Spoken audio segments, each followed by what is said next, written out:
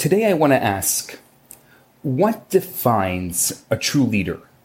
If you think about leadership and the elements of leadership and what it takes to be a leader and, let's say, not a follower, what are the definitions? What are the values? What does it take to be a true leader? Now, before answering this question, I want to look at the Torah for examples of leaders.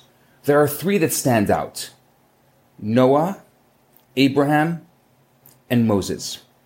So let's examine each of their qualities and see what kind of leadership styles they had.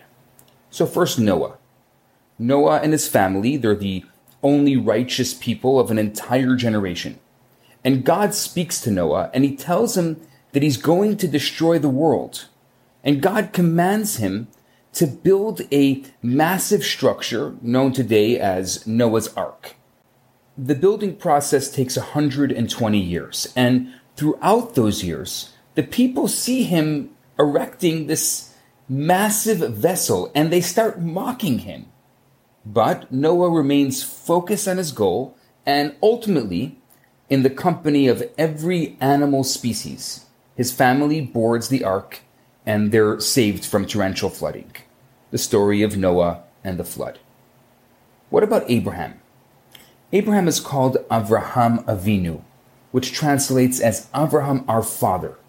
He was the first Jew. He's referenced in the Torah as an Ivri, which literally means the other side, because he's not afraid to stand for his principles. Even if he's opposed by the entire world, Abraham will stand strong. Abraham and his wife Sarah actively engage with society. They're converting the pagans into monotheistic believers. God warns Abraham that he's going to destroy the sinful cities of Sodom and Amorah. Abraham pleads on behalf of those people, bargaining with the one and only, and ultimately asking him to save the city of Sodom, even if just 10 righteous individuals are found. But not even 10 righteous are found, and Sodom is destroyed. Now let's look at Moses. Moses is summoned by God at the burning bush to head to Egypt, to confront Pharaoh and lead the Jewish people to freedom. Perhaps the most daunting instruction ever. But Moses heeds the command, and he's successful. Once the nation has been liberated, and they begin their journey through the desert, this giant of a man ascends Mount Sinai and receives the Torah. Now Moses descends the mountain and finds this newly liberated slave community bowing to a golden calf. He pleads with God and manages to calm God's heavy anger. God does not destroy the Jewish people as a result of the golden calf. But now Moses is tasked with ushering the people into the land of Israel. He ends up sending a delegation of spies to scout out the land. 10 out of 12 return with disturbing reports. They say the land is filled with giants, it's unapproachable, it's formidable. Moses prays to God in the company of his soon-to-be successor, Joshua, Yoshua ben Nun, asking that the nation be saved from impending punishment for rallying to the bad counsel of the spies. Now, I've only given you a snapshot of these lives of these three individuals. I'd like to now compare their unique approaches to social responsibility. Noah didn't pray for anyone, and he only engaged with those who approached him. Abraham, he sought to inspire the world around him and prayed for the righteous. But Moses, he prays for everyone, even the sinners. Noah, in Hasidic philosophy, is sometimes called a tzaddik in pelts, a righteous person in a fur coat.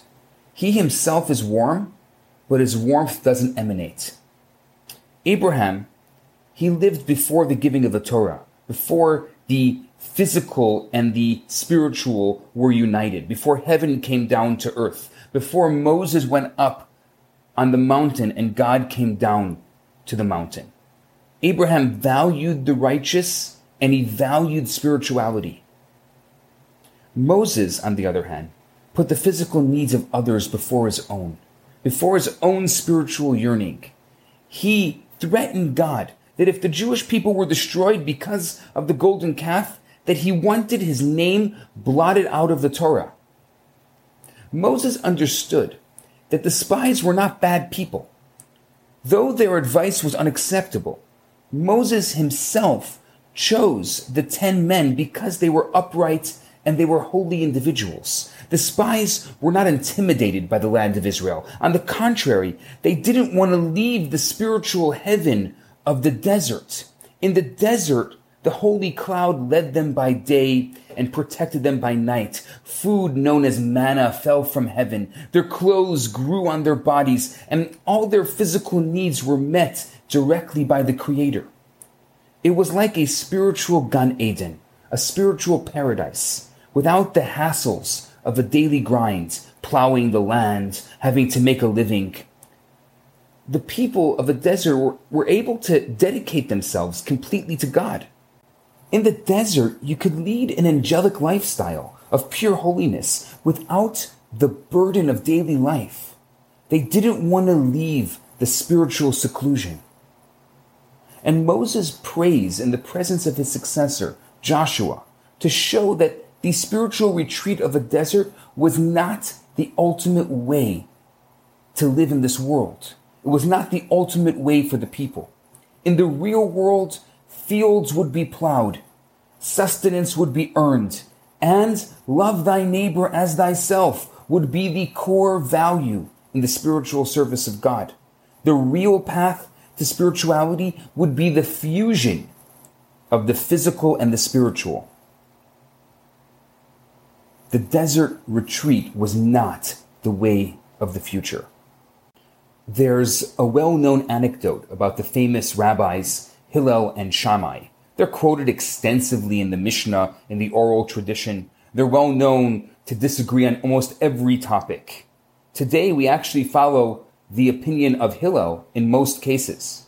So, one time, this convert comes to Shammai and asks him to teach the entire Torah to him while standing on one foot. The man was thrown out of the building and his question utterly disregarded. The convert then paid a visit to Hillel and made the same request. Hillel turns to him and he says, "Do not do unto others as you would not want done unto you." And the rest is commentary. It's actually today become what is called the Golden Rule. You see, Shammai followed a very straight path. He viewed the Torah with the severity and function as a very holy and righteous person. According to Shammai, the Torah could never be underscored by a one-liner. It's simply way too complex. The Torah is too multifaceted to just be able to tell him the entire Torah while standing on one foot. On the other hand, Hillel viewed the world through kindness. He was also very righteous, but he understood the application of the Torah in society. A life dedicated to God without regard for people is missing the entire point. But a life dedicated to helping others ultimately leads to a life of serving God. So let's get back to our original question. What is the definition of a true leader? A true leader, according to the Torah, is someone who puts the needs, especially the mundane physical needs of others, before their own. A true leader has regard for everyone, the ardent followers as well as the indifferent and even the opposed. Leadership is a responsibility to society. It's not a means for power and authority. Moses becomes the epitome of selfless leadership. And through his instruction and through his example, Joshua was able to continue that style of selfless leadership. And today, generations later, we look at Moses as the ultimate example of what it means to be a true leader. The Moses who says, "God, I'm going to do whatever you want. I am your faithful servant. You tell me to take the Jews out of Egypt, I will go. But I want to tell you one thing and one important thing. If someone else had my talents, if someone else had my abilities, they would be doing a better job than me.